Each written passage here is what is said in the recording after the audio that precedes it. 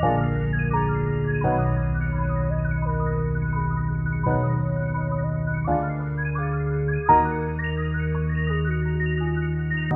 Baltimore, Maryland, this is The Stoop Sessions, a One Hope podcast. Join us for conversations about ministry on the stoop. Learn more about our work at www.onehope.gives. This is Joel Kurz of The Stoop Sessions. The Stoop Sessions is a One Hope podcast, and One Hope is focused on developing healthy churches in the inner city. As part of our strategy, we host a conference once every other year called the One Hope Conference. This year, our theme is Faith Alone. Join us March 5th, 2022, as we meet to explore the doctrine of justification by faith alone and how it relates to urban ministry. Tabidi Anyabwile will join us focusing on the character of God. Shai Linne will be speaking on faith alone and ethnic unity. Alejandro Malero will deliver a message on faith alone and the prosperity gospel. And I'll be speaking on the inability of works-based righteousness and our need for justification by faith alone.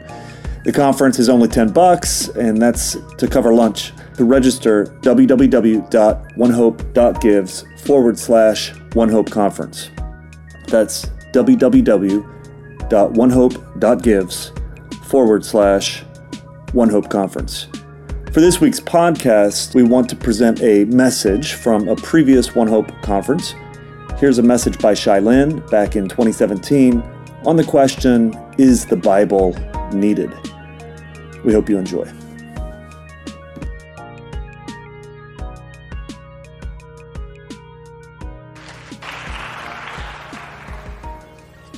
All right, good afternoon. Is the mic on? Mic check. We good? Okay. Well, it's a privilege to be able to join with you this afternoon and share the Word of God. For our time, we're going to be considering the necessity of Scripture. The necessity of Scripture. And we're going to be looking at, or taking this time to consider Psalm 119, verse 105. Psalm 119, verse 105. I'm going to go ahead and read the verse and then lead us in prayer. Psalm 119, verse 105. Your word is a lamp to my feet and a light to my path. I'll read it again. Your word is a lamp to my feet and a light to my path. Let's pray. Father, we praise you and we thank you. Lord, we know that there is nothing in this world that compares to the Word of God. We thank you that you have not left us on our own to try to figure things out and grope in the darkness. But Lord, you have given us the Scriptures. We pray that you would be glorified as your word is proclaimed this afternoon. And we pray that in our time, the Spirit of God would use the Word of God to reveal the Son of God. And we pray that you would do this for the glory of your beautiful name. In Jesus' name we pray. Amen. Amen. When I was a kid, my mom bought me a nightlight. Now, because I've always been a night person, I appreciated having just that little bit of light so that I could either read in my bed or play with my toys. But ever since then, I've basically slept with some kind of light on at night because I just don't like it when it's completely dark. That's one thing if it's a little dark, but for me to, in the middle of the night, open up my eyes and not be able to see anything is just something I'm not very comfortable with. So I've always had some kind of nightlight. Have you ever been in complete darkness? I mean, complete darkness. Now, usually what we call darkness, there's still a little bit of light. So in places like Baltimore or Philly, where I'm from, where you got street lights, you can still kind of make out some things. But have you ever been in complete darkness? Well, this verse is teaching us that the Word of God is as necessary for spiritual life as light is necessary to move around and navigate in this world. Apart from the Word of God, we are in utter darkness. Now, before I talk about what Scripture is necessary for, I need to talk about what it's not necessary for. So that's going to frame my talk today. 2 points. The first is what Scripture is not necessary for, and then the second is what Scripture is necessary for. So first, what Scripture is not necessary for. One thing that Scripture is not necessary for is to live natural lives apart from God. It's not necessary to have Scripture to live a natural life apart from God. Now, we know that there's been many civilizations that have sprung up without any knowledge of Scripture whatsoever. There's been many people in the past and present who live and work and are educated and build things and make art and do business and have children and grandchildren and live their entire lives and then die without ever coming into contact with the Scriptures. This is one of the questions that Job wrestled with. So in Job 21, verse 7, he says, "Why do the wicked live, reach old age, and grow mighty in power? Their offspring are established in their presence, and their descendants before their eyes." And then he goes on to say, "They say to God, 'Depart from us. We do not desire the knowledge of your ways. What is the Almighty that we should serve him? And what profit do we get if we pray to him?'" So Job is wrestling with this reality that there's people who live their entire lives, and not only live their lives, but they prosper in their lives, and they don't know God. And they have no desire to interact with the things of God. I remember a documentary about Jay-Z where the Bible came up, and Jay-Z said, "I ain't read the Bible a day in my life." And he said it kind of proudly, like, "I've never even, not a day in my life have I read the Bible." Well, think about all that somebody like Jay-Z has done in this world, what he's been able to accomplish in music, in business, all without ever having read the Bible. So those are natural things that you don't need Scripture for. But then the Bible's also clear that there's certain things, spiritually speaking, that we don't need the Bible for. And we really see this in Romans chapter 1. So hold your finger in Psalm 119 and turn over to Romans chapter 1. Because in Romans 1, it deals with people who are apart from special revelation. That is, they don't have the law like the Jews in Romans chapter 2. So these are people without the Bible. And listen to what Romans 1:18 says about these people. It says, verse 18, "For the wrath of God is revealed from heaven against all ungodliness and unrighteousness of men, who by their unrighteousness suppress the truth.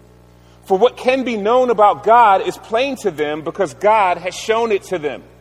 For his invisible attributes, namely his eternal power and divine nature, have been clearly perceived ever since the creation of the world in the things that have been made. So they are without excuse. For although they knew God, they did not honor him as God or give thanks to him, but they became futile in their thinking, and their foolish hearts were darkened." So there's a number of things that we see in this passage that it's clear that there's certain things that we don't need the Scripture for. First, we see that we don't need the Scripture to know that there is a God. You don't need the Bible to know that there is a God. Verse 19, "What can be known about God is plain to them, because God has shown it to them." So there's a knowledge of God that God makes plain and clear even to people who do not have the Bible. This verse is teaching us that there's no such thing as an honest atheist. Everybody knows that there's a God. Verse 21, although they knew God. But what unbelievers do is suppress that truth about God, verse 18 says, by unrighteousness. So even in the person that doesn't acknowledge God, the knowledge of God is held down because in our natural state, we would rather sin than pursue God.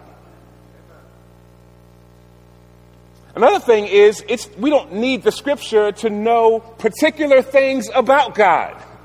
Particular things about God. Verse 20, for his invisible attributes, namely his eternal power and divine nature, have been clearly perceived ever since the creation of the world in the things that have been made.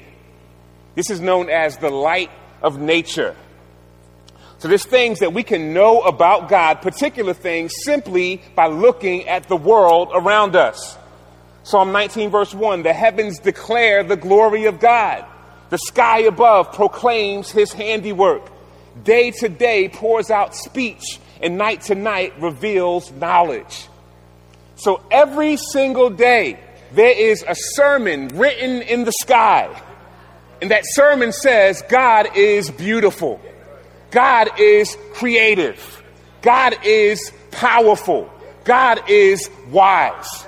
And that's a sermon that plays on repeat 24/7 every single day. All you have to do is look up. So we don't need the scripture to know particular things about God. The next thing we see here is that we don't need the scripture to be guilty before God. You don't need the Bible to be guilty before God. Verse 20 says, so they are without excuse. So because God has revealed himself, because he speaks this sermon from the sky every single day, what this passage is teaching is that nobody is going to be able to stand before God on Judgment Day and say, but I didn't have the Bible. That's not going to be enough to get anybody, to allow anyone to escape the judgment of God. But then we also see that we don't need the Bible to be condemned by God. You don't need the Bible to be condemned by God. Verse 18, the wrath of God is revealed from heaven against all ungodliness and unrighteousness of men. Our God is a God who expresses his wrath every single day. There are people who live and die and go to hell, suffering the wrath of God without ever having encountered a word of Scripture. So we do not need the Bible for God to justly condemn people. So that's the light of nature, and it's also by the light of conscience we know that there's a God. Let's consider what Scripture is necessary for. What Scripture is necessary for. Well, first, it's necessary to be saved from the wrath of God that we just spoke about. If we're going to be saved from the wrath that God speaks about in Romans 1:18, we need the Bible. So while looking up at the sky is enough to leave us without excuse, it's not enough to save us. So we can't look at the ocean or look at a tree and be saved. In order to be saved, we need the Bible. 2 Timothy 3, verse 14, the Apostle Paul says to his disciple Timothy, he says, but as for you, continue in what you have learned and have firmly believed, knowing from whom you learned it, and how from childhood you have been acquainted with the sacred writings, which are able to make you wise for salvation through faith in Jesus Christ. So when he's speaking about the sacred writings, he's speaking about Scripture, special revelation, the Bible. And the Bible is able to make us wise unto salvation through faith in Jesus Christ. Why is this? Well, it's only in the Bible that we learn that God is holy, holy, holy, and that the whole earth is filled with his glory. You can't learn that by looking at a caterpillar.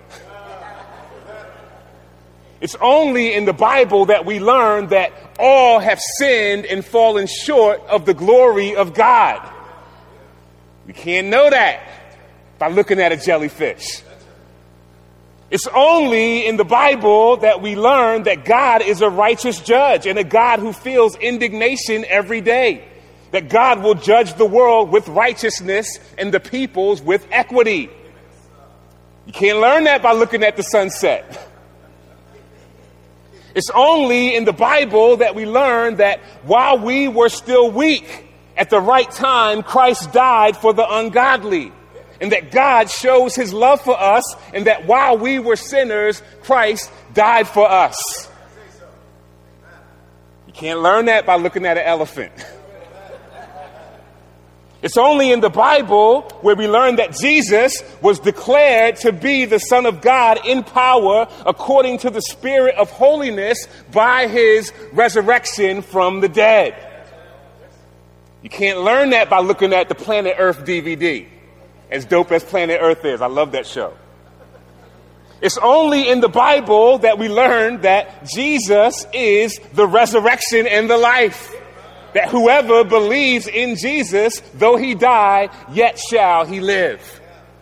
You can't learn that by looking at the Discovery Channel. And so if we're going to be saved from the wrath to come, we must have the scriptures.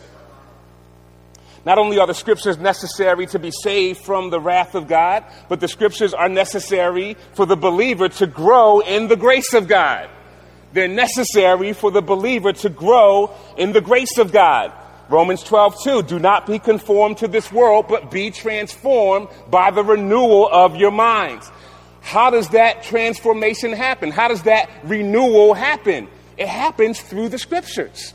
As we encounter God's word, his law, his promises, what he's decreed, as we encounter these things and internalize these things and believe these things, God does the miraculous work of sanctification. That is, he transforms us more and more increasingly into the image of his Son, the Lord Jesus Christ. And that comes through the scriptures. One of the clearest passages that speaks to this reality of the Word of God, the necessity of the Word of God in the life of the believer, is Galatians chapter 3. So in Galatians 3, verse 1, the Apostle Paul says, O foolish Galatians, who has bewitched you? It was before your eyes that Jesus Christ was publicly portrayed as crucified. Let me ask you only this. Did you receive the Spirit by works of the law or by hearing with faith? This is a rhetorical question, right? Right? So did you receive it by works of the law? No. Or by hearing with faith? Yes. Right? But then he continues, well, are you so foolish? Having begun by the Spirit, are you now being perfected by the flesh? You see the point that he's making? The point he's making is that it's not just we have the word of God and we believe what God has said and that gets us into Christianity, although that's true, but it's also as we continue in our walk, we continue to hear the word of God. We continue to believe the word of God. We live lives of faith and lives of repentance. And as we continue in that way, God does the work of making us more and more like Jesus. Having begun by the Spirit, are you now being perfected by the flesh? He continues. He says, does he who supplies the Spirit to you and works miracles among you do so by works of the law? No. Or by hearing with faith? Yes. So as we continue to hear the word of God on a regular basis, as we continue to believe the word of God on a regular basis, God does miracles in our lives. So we need the word of God to grow in God's grace. Not only that, we need the word of God to walk in God's wisdom. We need the word of God to walk in God's wisdom. In Psalm 119, verse 130, it says, the unfolding of your words gives light. It imparts understanding to the simple. That's what God's word does. Does anybody need wisdom this afternoon? I know I do. I need wisdom. And that wisdom is going to come from God's word. One just practical illustration of this. So just consider this. Proverbs 11 verse 14 says, where there's no guidance, a people falls, but in an abundance of counselors, there is safety. That's just practical wisdom. In an abundance of counselors, there is safety. One of the things I say is that when I have an important decision to make, besides praying, we certainly want to pray, we certainly want to search the scriptures, one of the best things that we can do, that I can do, is find 5 people who are filled with the Spirit of God and who know His word and just run it by them. And what I've always said is that if 5 people are all telling me basically the same thing, not just 5 any old bodies, but 5 people who know Jesus, 5 people who know the Bible. If those godly, spirit-filled 5 people are telling me the exact same thing, okay, amen. I trust that I'm hearing from the Lord. That's just wisdom. Foolishness is thinking that we can just kind of counsel ourselves and think on our own and come to the right conclusions about important things in life. That's foolishness. Practical example. To walk in God's wisdom, we need the Word of God. These things are not just individual. So it's not just me and my Bible tucked away in a corner somewhere. But it's as we walk out these realities amongst the community of faith with the people of God that we're able to do this. These things are walked out in community as we use the Bible to encourage one another, as we use the Bible to challenge one another, as we use the scriptures to exhort one another. This came home in a very real way just recently at our church. So at our church, we have there's a young man who was walking in sin, and the elders had to bring this young man up for church discipline. And so at our members, we had a members meeting at our church, and the elders walked through the particulars of some of what was happening in this young man's life. And it was clear that this young man had rejected counsel. He had rejected the counsel of the elders, and he was determined to walk in a path of sin. And it was blatant types of sin. And so what the elders, how the elders instructed the congregation is the elders said, this is what's happening. And if he continues in this path, what we're going to have to do is excommunicate him from the church. And so the elders instructed the congregation. So what you need to do is in this time before our next meeting, you need to reach out to this brother as a church. Reach out to him, exhort him from scripture, exhort him, let him know what God's word says, and encourage him to repent and to turn from his sin. And that's exactly what happened. The people who had relationships with him began to reach out to him, began to send him text messages. He wasn't responding to anybody's text, but people kept hitting him up. Listen, this is what's happening. We love you. God loves you. You don't have to continue on this path of sin. Turn from your sin. We'll be here. We're here for you. And by the grace of God, this brother responded and he repented. Praise the Lord. Praise the Lord. The word of God did its work. It did its work in his life. And I got a text message from him recently saying, praise God for his word and praise God for his people. Praise God that y'all didn't just leave me to go out and just destroy my life. This brother experienced the restoration of God that came through the people of God applying the word of God in his life. So we need the word of God to walk in God's wisdom. Not only that, we need God's word to know how the church should be ordered. We need the word of God to know how the church should be ordered. It's from the word of God that we learn that there should be elders and deacons in the church, right? 1 Timothy 3, that's how we know. That's how we know what the qualifications are for an elder. So we don't have to kind of blindly know, like, what does God expect out of a pastor? It's right there in the Word of God. We don't have to be blind about what is God concerned about in terms of the content of the songs that we sing.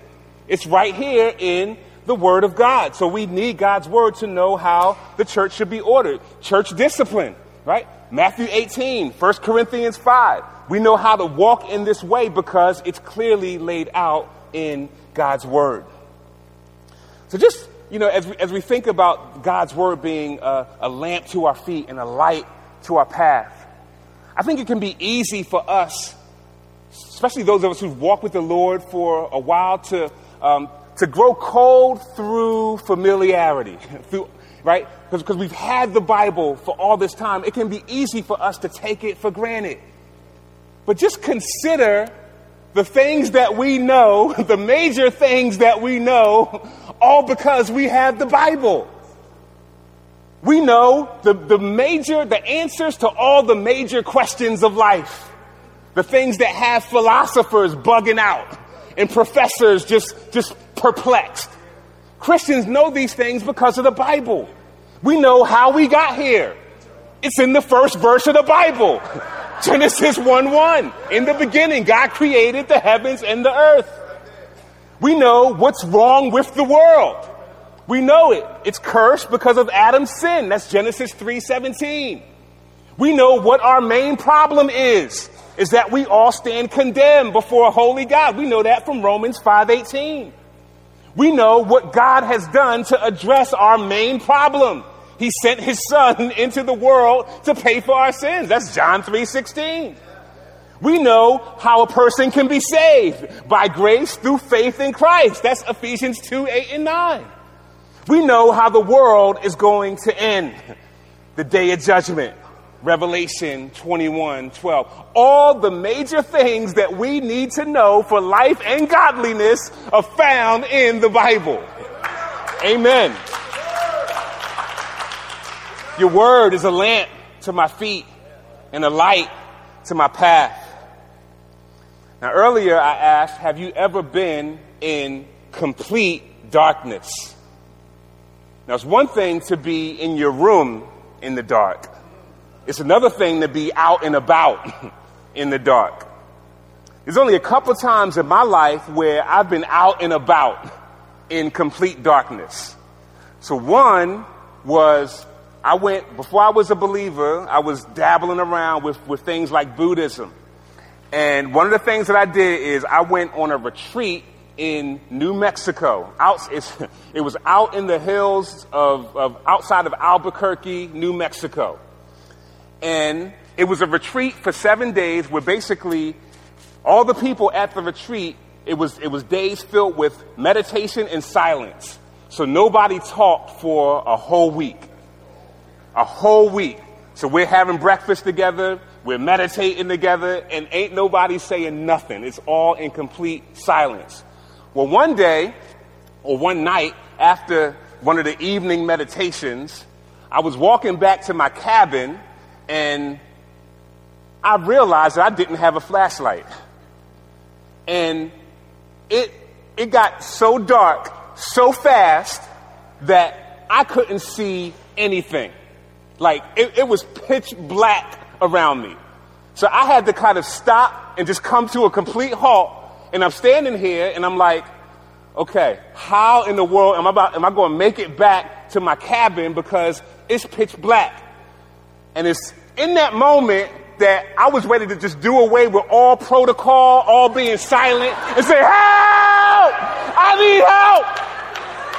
Somebody find me! Forget all that silent stuff. But out of nowhere, off in the distance, I saw this flicker of light, this light flickering. It was a small light.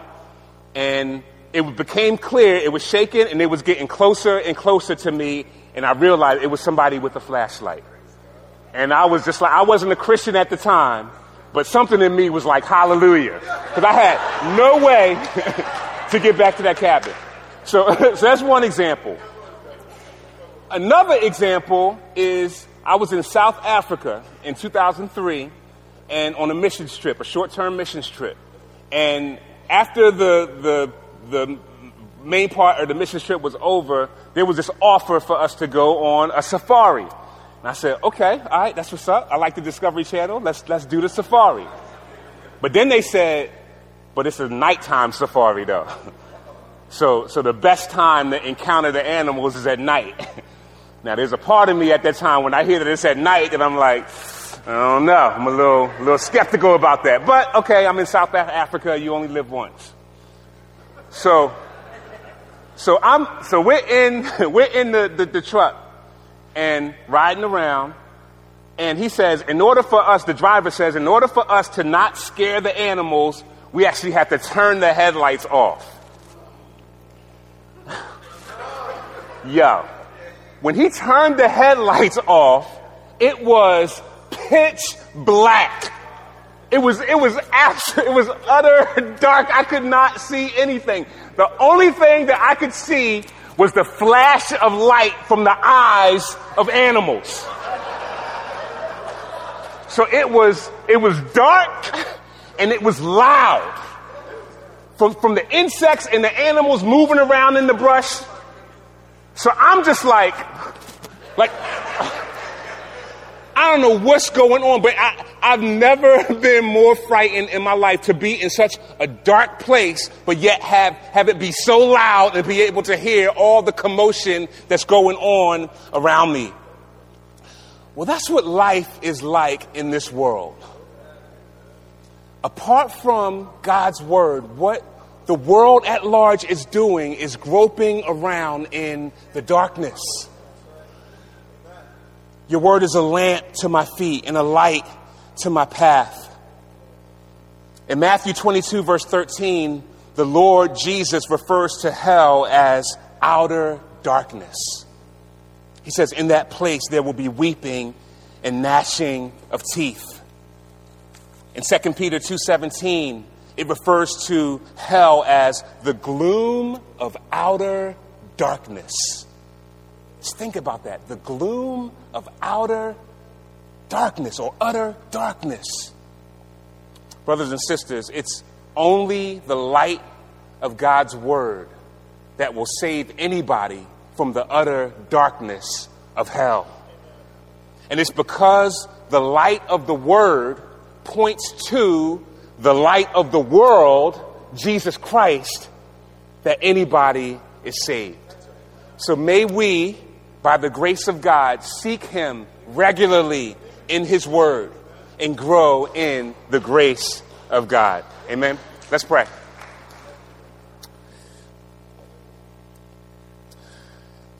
Father, we thank you for your word. And we thank you that it is a lamp to our feet and a light to our path. Father, we pray that you would help us to live by your word, to feed on your word, to regularly intake your word, and that we would not keep it to ourselves, but that we would share your word with others, that others may come to know the light of the world, Jesus Christ. We ask these things in Jesus' name. Amen.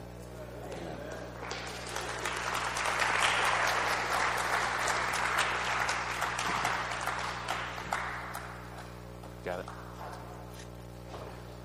Thanks for that. All right, I've got a couple questions for you. Okay. I get my breath for a second? Yeah. No, okay. Take your time. Okay. By the way, I was going to say, those who persevere to the end, you guys are doing so great. So thanks for sticking with us here today. Okay. Got my mic falling off. No, you're Is it okay? Yeah. All right. Take your time. If you guys feel like you want to do stretch, I'm just kidding. Never mind. Let's start. I'll wait for a second. Do you want me to hold that for you? Yeah, okay. If you can hold this, that'd be good.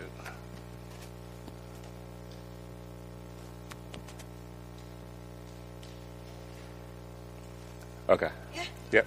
Thank you. All right, so first question. What are some hindrances to believers in walking out the necessity of Scripture? Hindrances to believers walking out the necessity of Scripture. I think there's a number of hindrances. So I think, especially today, because there's so many competing voices out there, and I think particularly about social media. So in social media, we have this reality of a whole lot of people saying a whole lot of things and sharing a whole lot of opinions.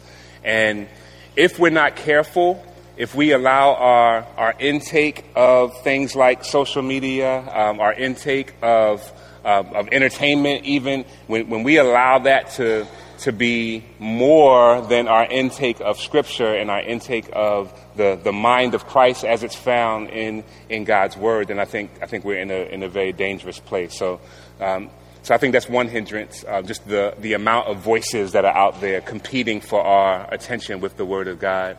Another thing I would say is a hindrance is laziness.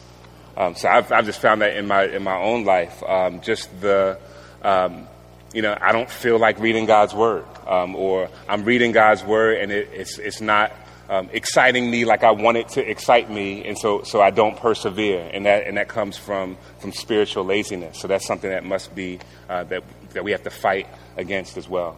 So those would be two things. Thanks.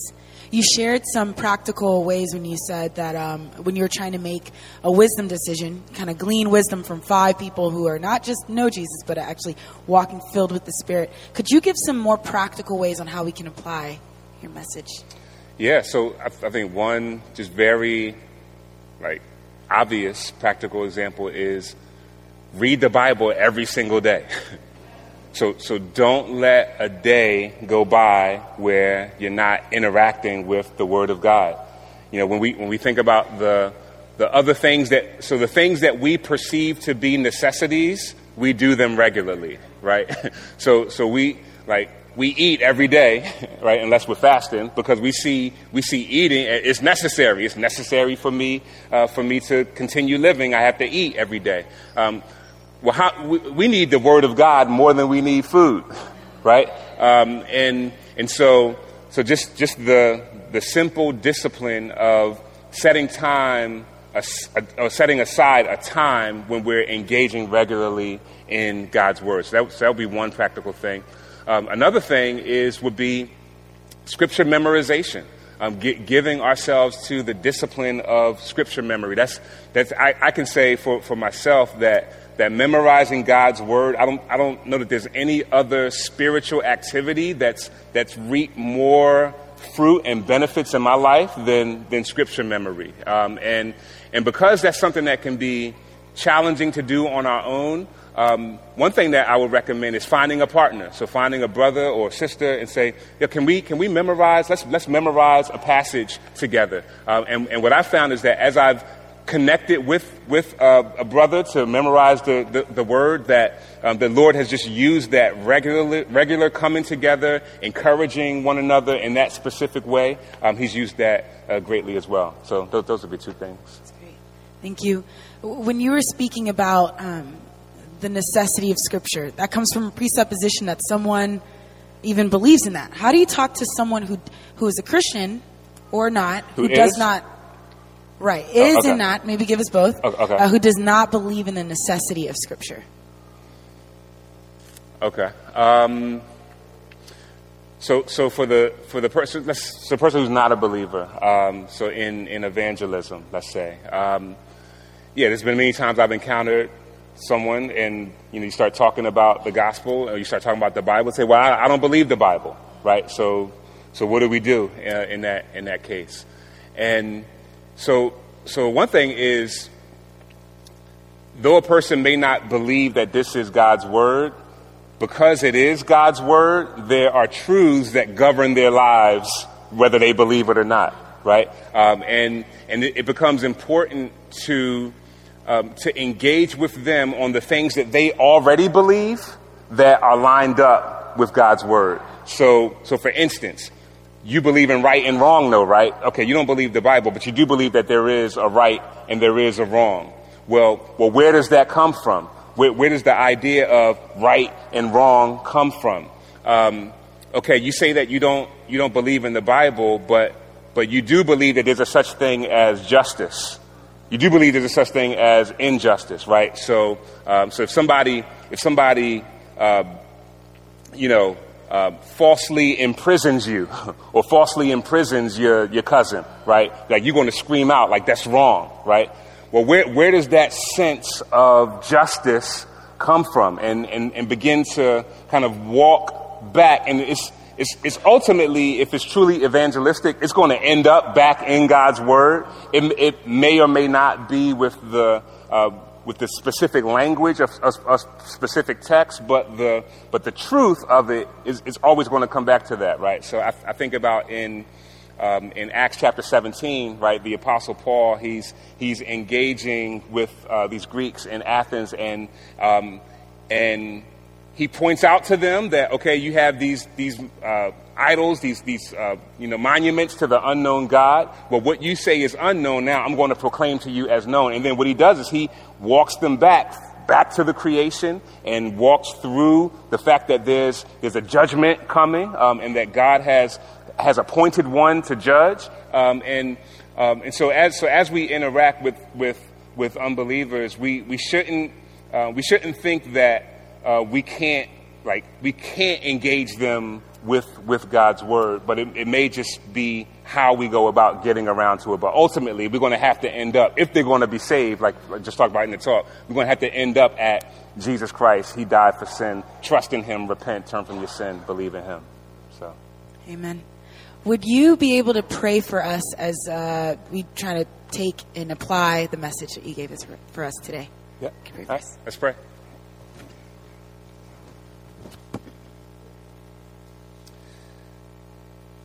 Father, we thank you that you have not treated us as our sins deserve. You have not repaid us according to our iniquities. Lord, we need you. We are desperate for you. And God, we thank you for the Bible. Lord, would you help us? Would you protect us from the evil one who seeks to undermine your word? Lord, would you protect us from spiritual laziness that would keep us from persevering and being diligent when it comes to your word? And Lord, would you even protect us from all of the non-scriptural voices in our culture, that we would prioritize your word for our good, for your glory. Help us, Lord. We need you. In Jesus' name, amen.